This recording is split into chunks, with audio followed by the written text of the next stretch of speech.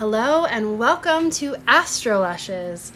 This is Andy. And this is Lisa. And here we are once again speaking with you about the magic of the cosmos after a bit of a break.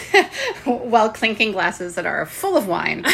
Because we are here to talk about wine and the stars and all the lushiness of life and astrology. Indeed we are. We're drinking Lambrusco today, an Italian Lambrusco, an effervescent red, to try and combat the heaviness of this Scorpio full moon. The astrology of this week has been a lot. So we're drinking these effervescent light drinks in a beautiful spring day here in Brooklyn to sort of alleviate a bit of the heaviness from the Mercury in retrograde, Saturn coming in real strong, and we have the full moon in Scorpio that's going to be an eclipse, which is like, it's a lot. It's not light. It's not easy. Right. Yeah, it's been a time, I'm sure, for you guys listening and definitely for us over here. So we're going to do a deep dive in this episode on something we've experienced recently that was really beautiful and powerful and cool that ties back into Scorpio.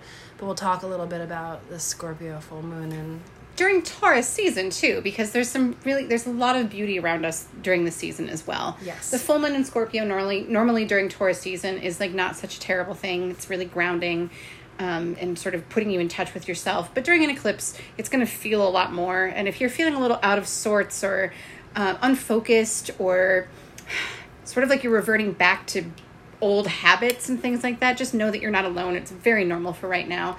But we're going to talk about that, but we're also going to talk about it within the beauty of this Taurus season that we're in and this gorgeous spring that we're experiencing as well.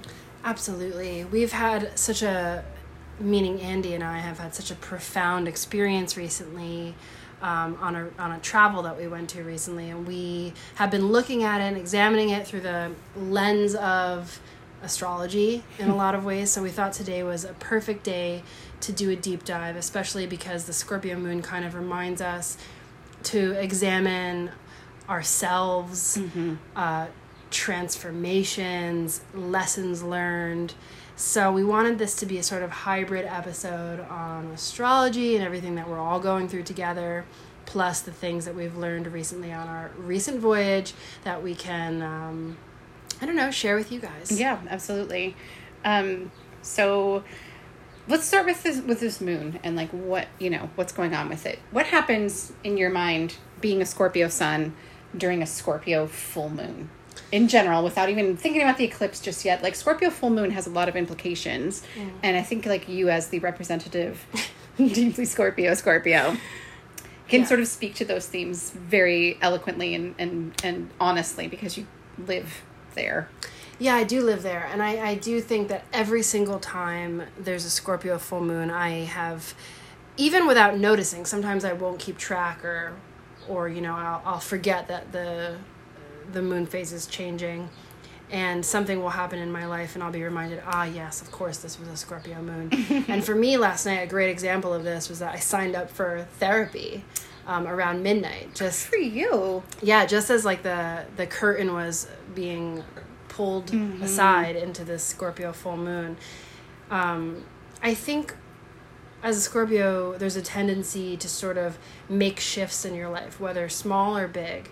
And those shifts are all geared towards some semblance of healing. It could be a more rocky or non-linear journey, or it could be something like really pointed and like healthy that you do for yourself. But either way, there's always like a little bit of a reckoning that happens. You shake off like some of the layers and you are reminded again that you are constantly in a state of transformation. And that's a good thing, because without transforming, we are stagnant and we die. But death is also ruled over by Scorpio. Exactly. Death is a transformation. Death so is it's a not like, or we will die. Scorpio is very much we are dying. We are dying. We are dying. We're currently dying at all times. And the eclipse like really brings that into focus. But it's not just about like your current life is going to die and like how you are right now is going to die. It's that we kind of have lived a lot of lives that are already gone. And when an eclipse comes, it sort of makes us look backwards rather than forward. Yes. And when we look backwards through the lens of Scorpio, which is a water sign, which is like a deeply emotional and astute and deep sign that doesn't always communicate it outwardly, right? But is like sort of always going inwardly. It's an internal churning. Yes. Yeah. But internally recognizing transformation and how death is necessary as a part of life. I think during this eclipse season that people might be, if your ex has called you or contacted you this week, that is like par for the course. Mercury in retrograde, full moon and Scorpio eclipse. Like the exes are going to come out of the woodwork. True. Because people are really thinking about like old versions of themselves. Yeah. And if you don't mind, I'm going to go a little bit into Joan Didion's quote about that because... yes, please do. Joan Didion, the writer, who we just learned was a Sagittarius. Yeah. Didn't know that. Yeah, we guessed wrong. Yeah, we guessed every other element but fire. We really did. Our radar was way off. We actually took a break from Astrolicious. Maybe our dial is off. Yes. Our antennas are a little... Yeah, we need to like... tune. Yeah, we need to like get the radar strong again. Which is what we're doing today by... coming back to Astrolicious because we have missed you and have missed having these discussions. And we do it simply because we love you guys and we love just chatting and connecting with the void of possibility or whatever the great I don't know, great vast network of potential that is out there that listens to us. Absolutely. Oh wow. Okay. See what I mean? Like that is some weird dark shit. But AKA our friends and listeners. Yes. All of our loves. If you're just feeling a little dark and weird, it's okay. And if you're not, that's perfectly okay too. But if you're like us, who both have water suns and water moons, I definitely feel pulled by the undertow a little bit right now. Oh my God. And the undertow, what it does to me is makes me like think back into like all of my shameful memories and all of the things that I've messed up and all of my fuck ups and all of the versions of myself that I had to die so that I could be this living present version of myself. Right. So Joan Didion, the Sagittarius, who wrote, nonfiction, mostly, of course she has a couple of great novels, but she has this essay on self-respect and also writing in notebooks that really speaks to this in a direct way that I just haven't heard otherwise. So I'm going to give you a little bit of that to digest for the moment. She says, I think we are well advised to keep on nodding terms with the people we used to be, whether we find them attractive company or not. Otherwise, they turn up unannounced and surprise us, come hammering on the mind's door at 4 a.m. of a bad night and demand to know who deserted them, who betrayed them, who is going to make amends. We forget all too soon the things we thought we could never forget. I'm going to skip ahead into this because I think it ends really beautifully too. She says, it is a good idea then to keep in touch, and I suppose that keeping in touch is what notebooks are all about. And when we are all on our own, when it comes to keeping those lines open to yourselves, your notebook will never help me nor mine you. Going back into the idea, though, of keeping on nodding terms with these people that we used to be, that's the more important part of that quote. I think I kind of went off track a little bit at the end there. But the idea is that it's okay to visit these shameful memories, these difficult parts of your lives, these, people that you used to be that you don't really know that well anymore. Shadow work during the eclipse and during Moon in Scorpio sort of brings those ideas to the surface, and they can be hard to deal with, and it can sort of make us feel, or at least, me and all my wateriness, feel like, I don't know, you're awake at night thinking about like that embarrassing thing you did in second grade, and you're like, how could I have ever been that person? And Joan Didion's quote is saying, I think, that it's really okay to recognize the little girl who was doing the best she could at that time in her life and see her for who she is and move on from that memory. It's okay. You don't have to pretend that you never were that. That nodding terms with something is like, you see them walking past you, give them that nod of recognition, and you keep on moving. I love it. I think it's great advice because I think for a lot of people listening to this podcast right now and people in general, especially our audience, they happen to be creatives, they happen to be poets, people who think deeply and get really kind of stuck in the goo of the self and the mythology of the self. It's really easy to get lost in the romantic ocean of the past, and it's really easy to kind of build these palaces of idea and narrative and self-truth around the past, when in reality sometimes it must be like a ship in the night, and you have to sort of like nod your head and keep moving. I think that's like and you, of course, as a Cancer sun, and me as a Cancer moon, and a Scorpio sun, and you as a Pisces moon, like we are wading through the thickness of self-mythology. And so like I think it's really important to remember that who we were and what we did and how we felt sometimes doesn't have to be rifled through quite as much as we maybe poetically believe we should be doing. We can sort of just like acknowledge and move forward. And that's a healthy part of shadow work too, is like knowing your boundaries, not just saying I'm going to explore every last fucking nook and cranny, and saying actually, you know what, it's cool, putting you in the box and I'm moving on. Especially when it comes to like, you know, parts of your life where trauma occurred. You know, it's sometimes those memories come back and you can't help it, and things like eclipses and full moons do sort of bring those to the surface more readily than they do in other moon phases and other forms of full moons, right? But shadow work is really about like naming your shadows. It's about naming your shadows. And like seeing them for what they are. Yeah. But you don't have to get lost in them. You don't have to stay there. And nothing is telling you that you have to like dance with the fucking devil. Like you can absolutely see your 18-year-old self who was like, I don't know, for instance, drinking too much, sleeping around, trying to find who she was in, you know, in all these bad places that you as an adult can now look back on and be like, why would I ever look there? Those weren't the places. And I'm not saying that's my biography. But those were the places at that moment. Yes. And that's okay too. It's okay. It's just, I really think that like the shadow work that's coming up is meant to show us kindness toward ourselves. Exactly. And show us that like the shadow exists because the light is there. Right? Absolutely. Like without light, there is no shadow. Absolutely. Now, may I be just like a Star Trekkie for one moment? Oh, absolutely. There's a great episode I watched last night, which I can't believe I didn't think about this sooner, but it was last night.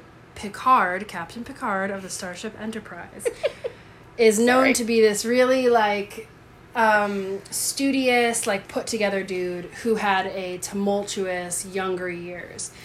And he says, I hated the way I behaved. I was so reckless. I was a jerk. I was always picking fights. I had this ego. And look at me now. I'm like this, you know, stoic sort of like put together dude. I can't believe I acted like that. And the very wise, I think, Guinan, who's played by Whoopi Goldberg, says like, but you wouldn't be the guy that you are today without that past self. Yes. And it was such a powerful little moment, great little Trekkie moment. But regardless of whether you watch that or not, it's a good reminder that when we go digging through the boxes of our past and our past selves, we remember that when we come up against and we look, you know, ourselves in the eyes, like sometimes with the eyes of people that made us who we are today. So it can't all be shame. It can't all be regret. Sometimes we are the beautiful things we are now, the phoenixes we are now, because like there just was wildness, craziness, pain. And the Joan Didion quote, if you really go into, well, if you read the whole essay, which I think you should, it's on Keeping Notebooks, is this particular one.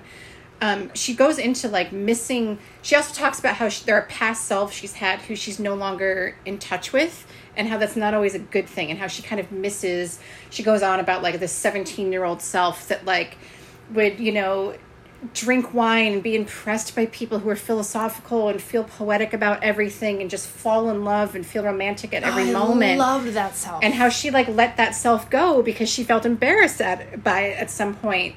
And like how you shouldn't stay on nodding terms with every version of yourself that you can think of, because there are parts of yourself that you don't want to let go. Absolutely. Sometimes I think we're socialized into believing that like we're adults now and we must stop being this childish thing. And it's like, you know, maybe shadow work is also partly examining what don't we have to cut the etheric cord with incomplete. Like maybe we can return in small pieces to this person that we were.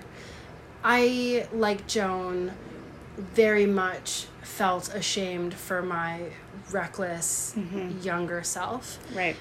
And for a long time would be really quiet, really careful, really in control, because I didn't want to fall back into the wild, weirdo girl that I was, that for some reason I became ashamed of, just like her.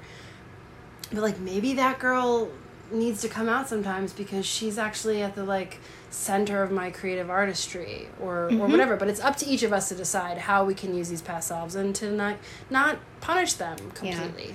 And nod, like even if you're not meaning to do the shadow work, all I'm saying is that it's quite possible that you're going to dream about these versions of yourself, that you're going to think about these memories. Especially if your ex is reaching out because they're thinking about old memories, you're going to think about the other memories, right? But Scorpio doesn't crumble beneath those difficult times. Scorpio becomes stronger and their shell gets a little bit thicker every time. I think that they endure one of those transformations. And so I think it's just a good time to remind yourself of how much you've survived, how much you've come through, how much all those past versions of yourself have come together like Picard, right? To build, I mean it genuinely without ever having seen the show. I've ever heard you say that word before. But, you know, how we come through. Yeah. I find that like really freeing. It's so beautiful. It really is. Like as they say, like shadow work is less about eliminating the shadow and more about integrating it. Mm-hmm. And that's the same thing we do with our many, many, many selves. But that said, we did want to mention that when you are doing shadow work, you know, it can sometimes be a bit heavy. Mm-hmm. It can sometimes be a bit dank. And so we wanted to offer some ways of grounding yourself after you sort of do a deep dive so that you can come back into your normal life feeling not dissociative and not lost in the past, right? Like just a weirdo walking through a ghost life. And if you're an emotional person, and we're get two water suns, water moons here talking about this, so we are like sort of the definition of emotional people. These things really are. Right? We don't want to necessarily be swept away, but it's easy to get swept away for us in those feelings. And if you're even having like a minor version of that, we just want to like sort of help you with grounding yourself to get through it. Grounding is crucial, especially for any water signs listening. You Pisces, Cancer, and Scorpios, just like, please take note. And who else? Who else probably needs it? I think fire. The fire signs need it. You know? Yeah. And I mean, air's always like up in their intellectual cloud. They need grounding too. Everybody but the earth signs need grounding. At least the air signs are able to like emotionally... That's true. Put a stop on fire and water with the emotions. I have no control. No control. I feel a feeling. It's there. It is, and it's 100%. Everything. And this is my feeling now. Yes. Forever. Yes. Exactly. I'm forever sad now. So if you're going through that, fire signs, water signs, we see you, we feel you, we recognize you. But we just want to like mention some things.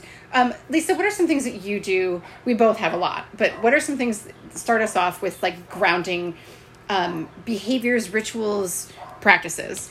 My grounding rituals are for any sort of dark, deep shadow work are the same as my grounding rituals for anxiety because they're often rooted in the same mechanisms. But it's often for me movement and dance if it's not like the middle of the night. Yep. And even if it is sometimes, depending on the scenario, like some stretching, some moving.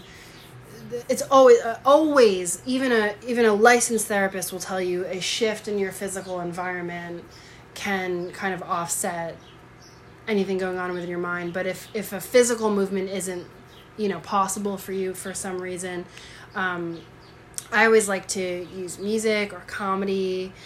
I know I was actually just telling Andy earlier, like it's not as sexy to say that embracing levity is a choice. Like we all want to say that we're going to light like 57 candles and like call upon the gods and like do a amazing cleansing ritual and like that's cool and that's great and like wonderful. And do it. Absolutely. Do it. But sometimes you are in the throes of darkness and you need to get out quickly. Yes. Like, please put on your favorite comedy, put on some music, dance it out, vibe it out, open the windows, let the light in, make some food. It's so interesting that you talk about doing this for anxiety because this is what I do for depression. Really? And, I have very mild anxiety that comes out sort of surprisingly sometimes, but I deal with a serious amount of depression in a multitude of ways. Every single day of my life, I'm managing it.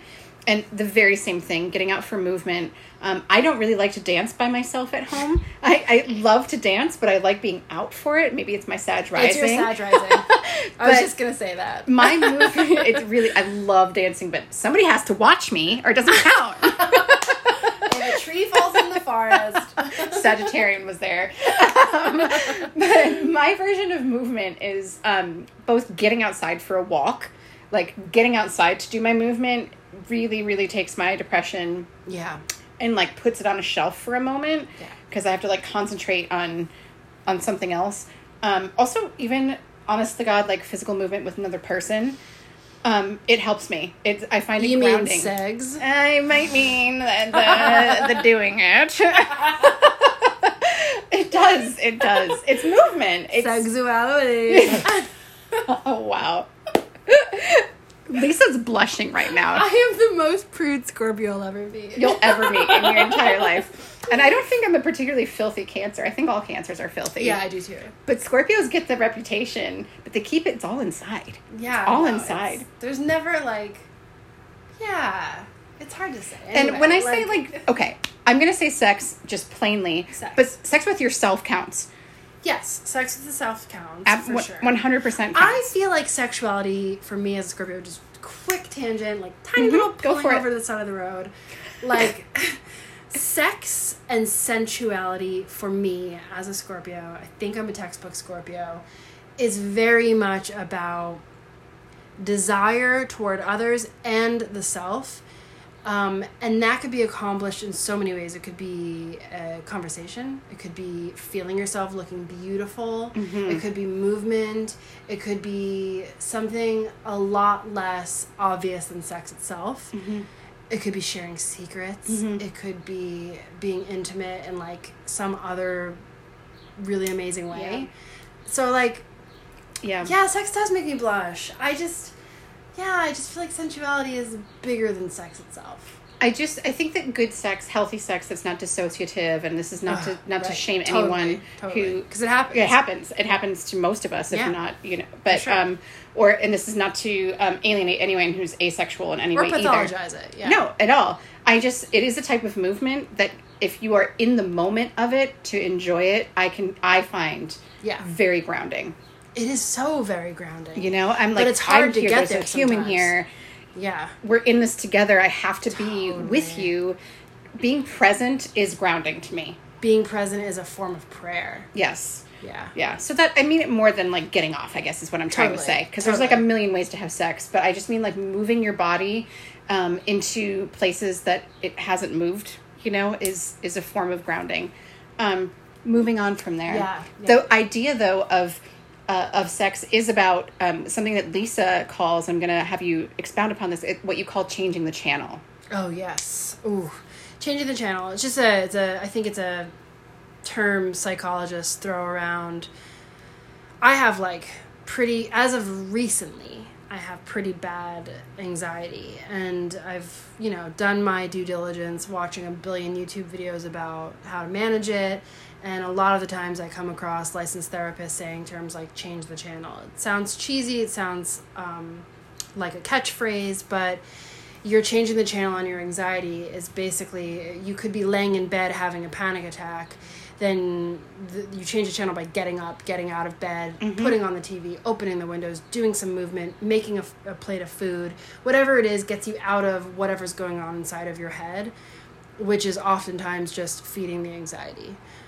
It's not a catch-all, it doesn't cure all, but it tones it down from an 11 to a 2. Yep. And so if you're doing shadow work and, you come out of a state of maybe you're writing something, or maybe you're meditating, or maybe you've gone deep into a memory that maybe you probably shouldn't be exploring alone without a professional, like changing the channel is a good way of cleansing the energy around that experience. So you've done it, you've maybe learned something from it, maybe you've been journaling, whatever the case is, you don't want to immediately come out of it and say like, all right, well now I'm going to go get dressed and go to a party. Like, it's got to be gradual. Change the channel gradually. And, maybe it means like you were doing some sort of shadow work ritual, exploring these deep past selves, getting in contact with your inner child, and then maybe you kind of blow the candle out. Maybe you do some stretching. Then maybe you take a shower. Then maybe you put some music on. Then maybe you leave the house. It's like a gradual untethering to what you were doing, and it's a huge thing because you can't just leave the shadow world without the shadow world following you. Absolutely. You know? Absolutely. Like, so there's so many things. Like we talked about, like food. Food. You know, going out to somewhere local and buying a couple of ingredients that are, you know, that are good to you, that treat your body well, that make you feel happy for eating them, even if it's comfort food that isn't healthy, just something that makes you feel happy. And bringing it home and preparing it for yourself. If you're not a cook, just putting the ingredients together. If you can cook, like actually heating things up and transforming raw into cooked, that ritual is so grounding. The smells, the sounds, the feel of it in your mouth, in your hands while you're preparing it, cutting things, chopping things, all of that work is of the earth. It is directly from the earth, and it grounds us because of that. Can I just say, like, what you just said reminds me of something. This is like a little side tangent, little bitch moment. Like, I'm bitching something moment. I'm very here for this, Lisa. But I think, like, we all forget the simplicity of magic. And, like, let's just... Not all of us can just be ceremonial magicians all the time. Yes. And not all of us are doing incredibly complicated rituals in order to, you know, whatever the purpose is. To honor the day or astrological season. Exactly. Yeah. Exactly. Like, sometimes it really is more simple. And I was on Goodreads yesterday, and I did the horrible human sin of reading my reviews. Oh, no. Yeah, it's okay. I actually do read them, and, like, anyone who says they don't read them, I think it's stupid. Like, why not just read them, see what people like, see what people don't. You know, it's fine. Yeah. People are going to like it. People are going to hate it. It's okay. And some, you know, mostly very nice reviews. Thank you guys so much. But there was a few bad reviews, and they were like, it's so simple. These ideas are so simple. Like, this is not really witchcraft. And I'm like, yeah, I guess you're right then. It is simple. Because simplicital. Wine. I've been drinking. But listen, simple shit is oftentimes the most meaningful. So, like, if you're using food, if you're using sound, if you're using movement, if you're using meditation, if you're journaling, like, yes, maybe it does sound really basic, but honestly, those basic things are the things that we can easily integrate into our practice and therefore make more sustainable and more meaningful. Absolutely. Like, I'm not going to call on, like, 67 gods every time. I know. I'm just not, and I also am secular, but still. I know. Lisa and I talk a lot about, like, our Italian American, like, our folk magic traditions that we come from a little bit. Some people call it Stregoria, some people call it Beneficara. There's, like, all these different ways to express it. But really, what I love so much about it is that I can call myself a kitchen witch, and it's fucking real. Like, if I'm chopping up garlic and onion and putting it in this beautiful olive oil and watching it cook and smelling that smell, and I have the wooden spoon in my hand, I am so connected to the women in my family who came before me that have done this over and over and over again. And every time I stir with that spoon, it's a prayer. Yeah. And that is magic. You don't have to have, like, the right crystals and the right grid and the calling down the corners. And if you do, good. Cool. Awesome. Cool. Like, I respect it through and through. But, like, the simplicity of that magic is grounding. That's the thing. I don't know where we, like, started buying into the idea that, like, there's life and there's the mundane life and then there's the sacred. Do you want me to get conspiratorial because I've been drinking? It's money. It's men. Let me tell you about this. Have you read a book of magic written by a man? Yes, I have. It's just different. All the high magic and all the high ceremonies, and I belong into this sect and was, you know, initiated into blah, blah, blah. I'm going to get canceled if I talk talk anymore. I know. That's all I'm going to say. Let's just say, like, it's I not, will get canceled. Hashtag not all men / not all witch men. But, you know. I mean, if you guys could feel me rolling my eyes. But yes. I'm talking about the magic of everyday domestic life. Which is what women had access to for the longest time. Absolutely. And so, like, the herbs they used to, like, kind of create were the herbs that grew in their garden and came from where they were. Less so. So, like, here in America, like, you don't necessarily have to find and recreate those things by the book. The idea is to find it for yourself and to use what works. And to me, like, cooking is so grounding. It puts me in touch with my magic. It puts me in touch with my ancestors. Yeah. Sometimes that's what magic looks like, and it's okay. Exactly. Sometimes that's what magic looks like. like blah blah blah Blah, blah, blah. Wow. See, this is the thing. Like every single time I stumble on my words on this podcast, I think, God, I sound like such an idiot. But then it's like we literally signed up to do a drunk podcast. Yes. For this reason. I'm not the most eloquent sober. Same. So anyway, the readers, the listeners. The radio, the podcast, the telegraph that we're putting forth. Like, what even is a telegraph? Like, what? Telegram? What is it? Telegram is like a message that like It's somebody a has fax to bring machine. to you, like from the olden days. It's a fax machine with a strange noise. Sure, attached sweetie. to it. Let's just move on. What from is that. it though? Like scientifically. telegram is the letter itself that's been produced. A polygraph is the methograph. A polygraph is a lie detector. Wow. Okay. Lisa, I have to quit now. Telegraph delivers a telegram. Yes. Okay. Which is just another form of like, it's like the olden emails and a faster way of sending a letter. It's so weird. And now we have Instagram. How fucking weird is that? Which has nothing to do with any of that. Oh my God. But they and we're named like, it after that. every day we're all posting all this shit thinking we're all fucking serious and amazing.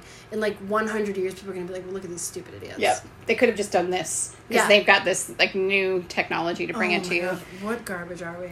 Okay. Letting the light in. Letting the light in, which is we're doing right now by giggling and by letting ourselves experience levity. That is crucial. It's crucial right now. It is crucial. I'm telling you, I've been putting on Seinfeld reruns and like letting myself space out for a little bit of time and then like forcing myself to get up, exercise, get out of the house, open the windows, put on the fans, move the air around. Yeah. Try not to get lost. It's okay to like go meandering down those paths and maybe just like lay down some breadcrumbs so you can come back to yourself when you're done. 100% lay down the breadcrumbs. Like, I think it's like really almost, I don't want to use the word sexy, but it's almost sexy to be consumed with this idea of exploring the darkness, and you have this sort of handle on it, you're becoming one with it. But the reality is we all have to go back to work. We all have to deal with our families. We have health issues.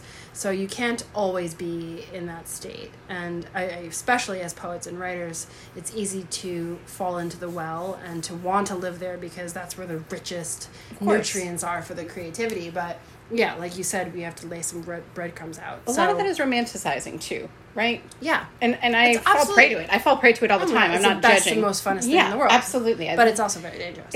It also distracts you from the business of your day-to-day life sometimes. And being present. Mm-hmm. Exactly. Which is why we sort of think that like rest and presence and softness and pleasure and just being, as my Pisces moon would say, like vibing the fuck out. I really can't recommend it enough. Vibing. That's something, we have been discussing today before we pressed record. The power of just quote unquote vibing out. Man. Right, exactly. It's so funny to hear Lisa use this language. I can't begin. But anyway. It's really hard for me. I do think though, like we've mentioned this many times before, but it's capitalism that tells us we always need to be producing something. That if we don't have something to show for the time we've just spent, we did nothing with ourselves. Which is so insane because at the end of our lives, the trees and the water and the air don't care what we've been doing. Mm-hmm. We just become one with everything. Yes. Because that's where we started. Wow. So you're becoming very Piscean all of a sudden. I know, it's osmosis. Thank you. No, my Pisces moon let you vibe out. This is literally what keeps me up at night, though. Mm-hmm. I think this is like panic attack city for me. Like, I just end up thinking, what does this all amount to? I find comfort and absolute debilitating fear in the fact that we're all connected to the planet and the great everything, and that really, truly, at the end of the day, nothing we do truly matters besides love and joy and experience. And sort of being good to the earth that we have, too. And being good to the earth that we have. So, really, if you're sitting around for 3 hours reading a book or not reading a book and just drinking up a cup of tea and looking at the beautiful light and the trees outside and you think, fuck, I should be doing something. No, you don't have to. Honestly, probably not. Yeah. Yeah. Let yourself go there. Let yourself go there. And the art of doing nothing is a beautiful art. And the Italians call it dolce far niente. I love it. I love that. Didn't somebody we meet in Sicily tell us that too? Or was that just something that we read? No, that comes from... it's something that we learned. From maybe, like, Under the Tuscan Sun. It might be from Under the Tuscan Eat, Pray, Sun. Love. One of the movies where a wealthy white woman in her 40s who is divorced goes to Italy, we learned from. It is a term, though, even outside of those. It is. Yes. It is. And I also love those movies. I don't care. Absolutely. No shame. But if you do go to Italy or Sicily like we did, you will see that they do practice the art of doing nothing. The pace is very different. Very well. Now, they move quickly. They walk quickly. They dance quickly. All the beats are very fast, right? Yes. But when it comes to eating your meal, drinking your wine, sitting by the seaside, going by the pool to read your book, they really having the outside garden to sit and talk in, having a beautiful fountain to look at while you're doing so. Like, they really, really get the art of being still with yourself, taking time, enjoying. I mean, and that brings us to this little segment we thought we would share with you, that we went to Sicily in April, and we were there for a few weeks, and we've been dealing with the grief of returning pretty intensely. Yeah. And it isn't that we aren't on vacation, that we have to return to work. It's more that, I mean, at least speaking for myself, we glimpsed a life that in some ways ancestrally feels really right. Mm-hmm. And so we've been sort of negotiating with what it means to return to our normal lives. And we wanted to tell you guys a little bit about the astrology of our trip, mm-hmm. and voyaging through our signs, our charts. How we traveled as our signs, how we traveled as water signs. I feel like this whole trip was like very water sign. Very water sign. We were always surrounded by water. Everywhere we went was a coastline. We were on the island of Sicily. Yes. If that and we traveled all over the island, so we were constantly, everywhere we went was on a shore. Exactly. But we were also like in the home of our ancestors, and we were there to sort of connect with them through that space. And I think even the act of that is very water sign. It's like looking back, it's romanticizing, it's part of mythologizing in a beautiful way. It's very poetic. To go back to the source, and I really wanted to feel the spirit. Yeah, and it's just, we thought this was relevant for the Scorpio full moon because, first of all, we landed in Palermo and woke up in the morning in Palermo, Sicily on a Scorpio moon. Oh, on Easter Sunday. On Easter Sunday. Scorpio moon, after the full moon in Libra. We woke up in Palermo to the moon in Scorpio, Easter Sunday, transformation on transformation, and... it was a torrential downpour. Yeah, like... I mean, thunder was louder than we've ever heard thunder in our lives. I've never heard anything like that, ever. No. Ever. And speaking of Scorpio, yet again, in terms of Palermo as, a main city in Sicily, Sicily, by the way, wasn't always part of Italy. It was part of the Kingdom of Two Sicilies. Mm-hmm. It only became part of the United Italy in the late 1800s. So even though it's part of Italy now, and we think about it like that, Sicily is really its own beast. It absolutely it was conquered more than any other place on the planet. Yes. And so you see the remnants of Greek and Roman and Spanish and Norman, mm-hmm. and Bourbon and Arabic and Moorish conquests. I know. So it's literally everything. So talk about Scorpio and rebirth and transformation. And yet Palermo itself, which is the city that we came into first in Sicily, stands as a sort of amalgamation of all of those things. And we couldn't help but think, fuck, we arrived on a Scorpio moon to the mm-hmm. city of utter and complete historical transformation, looking back to the place of like our ancestors. Yes. Which, damn, that was some Scorpio shit. It was some Scorpio shit. And I'm going to get back to this. I want to go on one literary tangent because that is part of what we do here at Astrolushes as writers.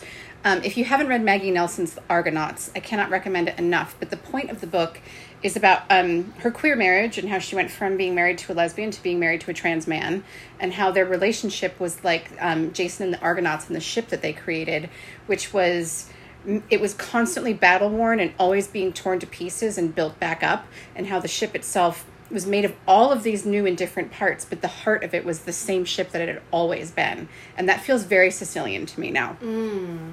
I understood that as a queer person reading that book, but now having gone to a place that feels like the physical version of that, that's exactly what Sicily is. It has always been this one vessel, but it's just worn so many flags. It's had so many refacings. It's had so many battles and building up from those places.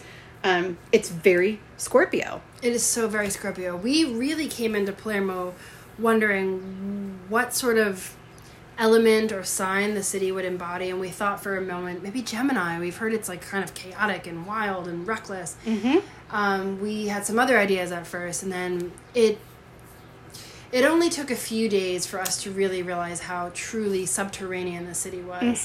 And we ended up staying in this incredibly old palace of sorts, which it used to be a palace in the 1800s. Yes. And it was converted now into different apartments. And the place was, with old furniture. Antiquated. Literally very filled with antiques and sort of living in the past. Yeah.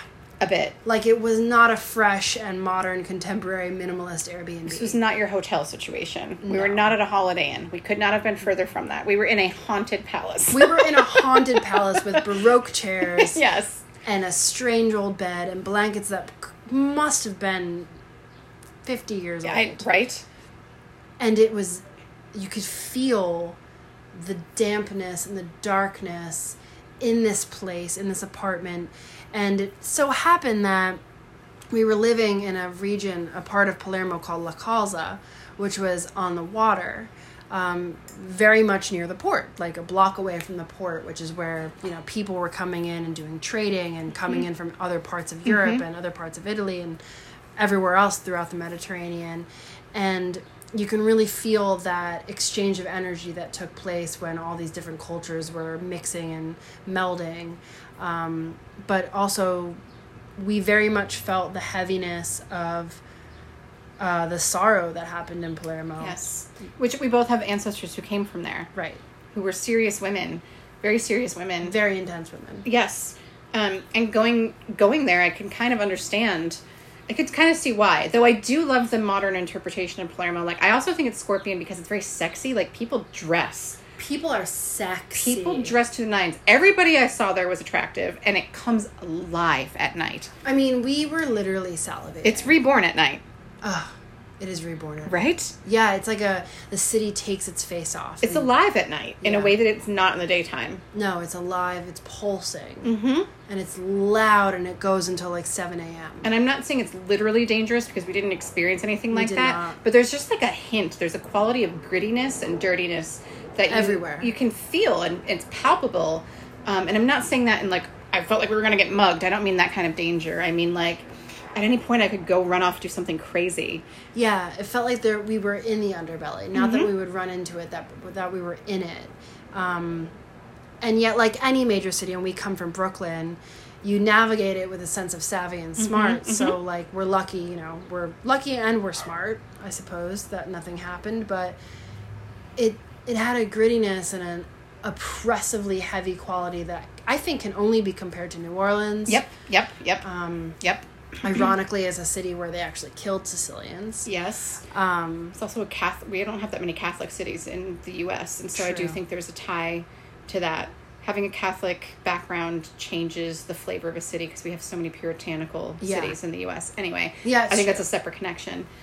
But very Scorpio. One of the most abundantly Scorpio cities we've ever witnessed. But we didn't just stay in Palermo. We were there for a week as our home base and then spent the next week in Taormina, which we'll get to. But we made some day trips, like literally across the island. We went we went into as far across the coast. Yep. Yeah.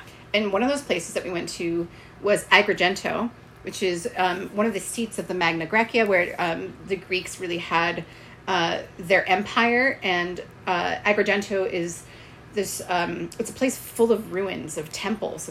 We went to the Valley of the Temples in Agrigento, which had a totally different feeling and vibe.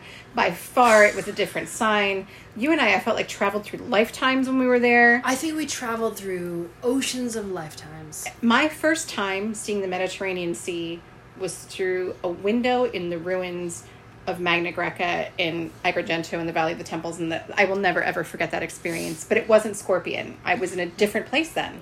Yeah, it was actually like the interesting thing is when we were staying in Palermo, we didn't speak aloud some of the things that we were feeling, probably because we hadn't processed it yet. But leaving Palermo, we realized just how heavy the energy was, and that doesn't mean that we wouldn't go back. It's an amazing city, and I would absolutely go back in a second. The food, but my God, the food is ridiculous. I mean, the food was ridiculous, yeah, and the sexiness and just everything. But once you get out of the city, you do start feeling psychically like your energy changes and shifts. Mm-hmm. And one of those days, I think, was in Agrigento, which was, of course, we thought a Capricorn.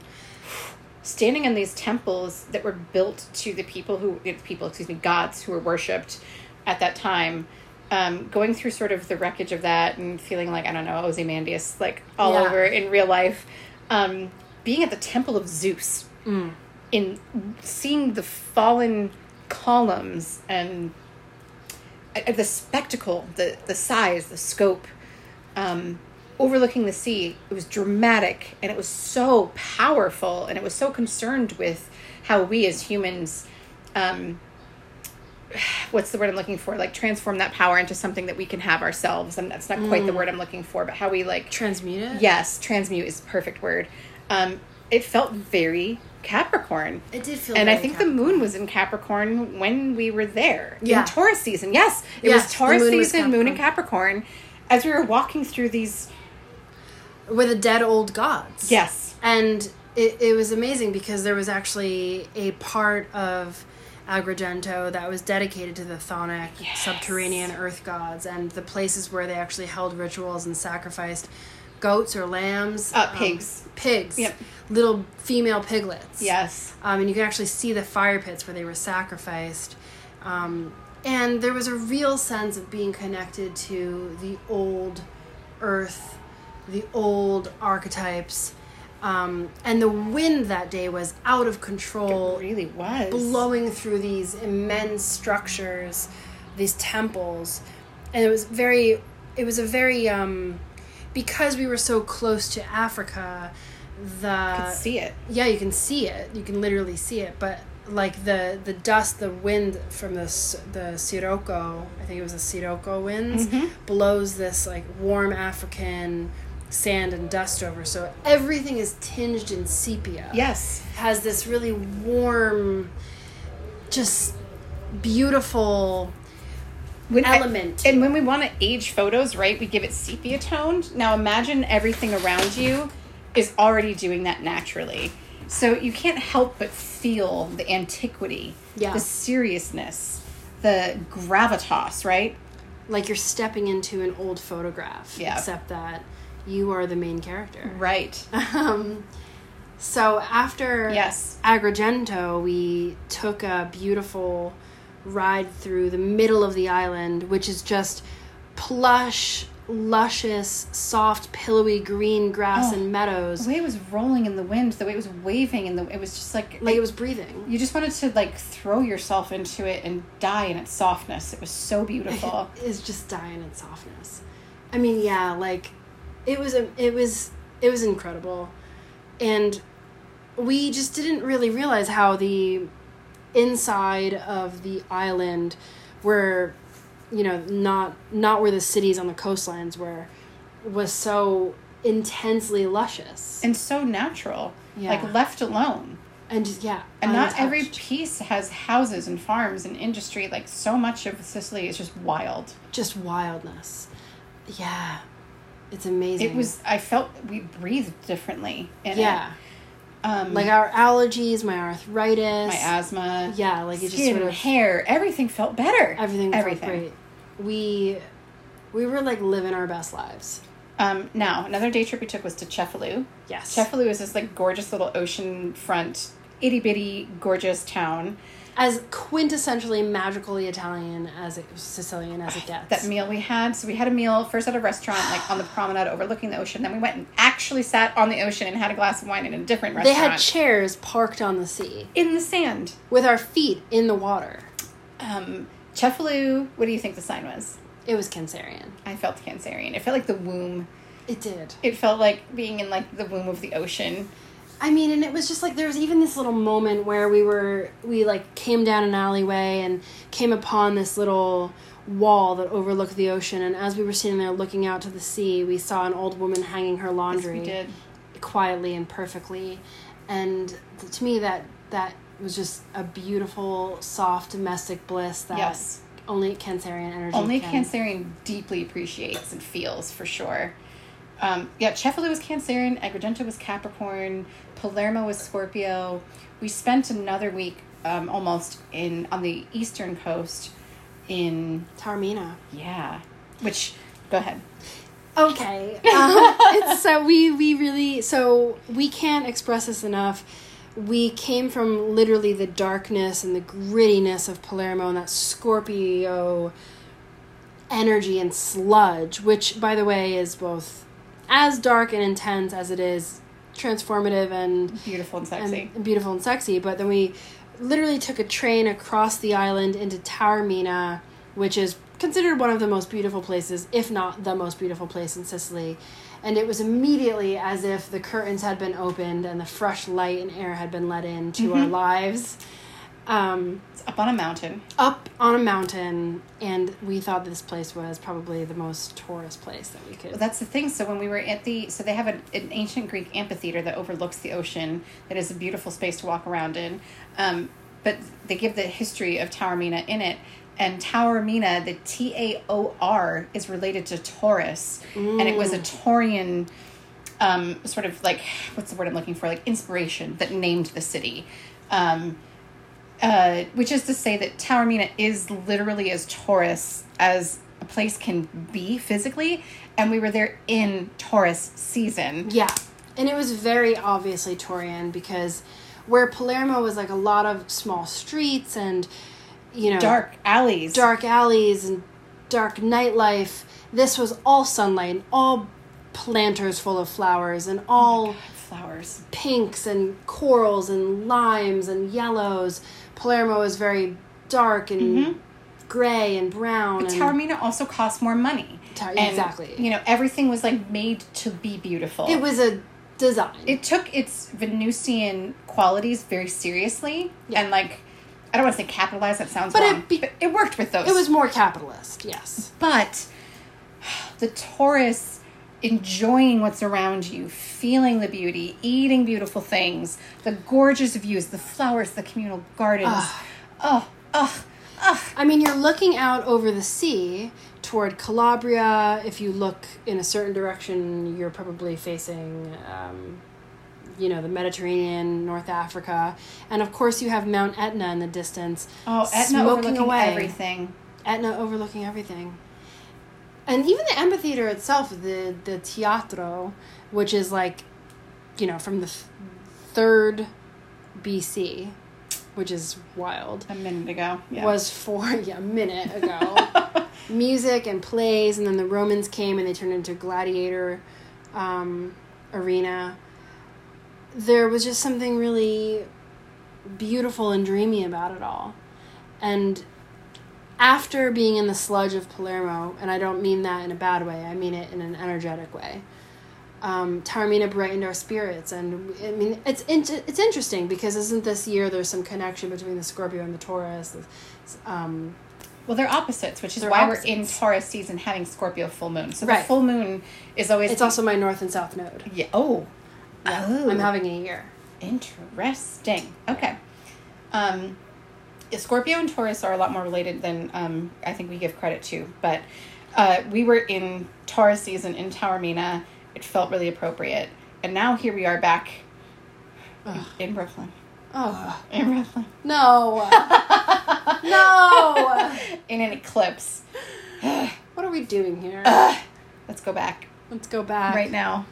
But thank you for listening to this episode. If you are interested in our journey We are actually recording an entirely separate podcast series, a different podcast, not Astrolashes, dedicated to our journey through Sicily with very pointed advice on travel, very specific things about Italy, Italian folk magic, Sicily, travel. So we urge you to find that. That will be up in a few days. So if you're interested in any of that, we'd love to share literally every single detail with you. Every single detail. And there are a lot of them. We can't stop talking about them. Okay.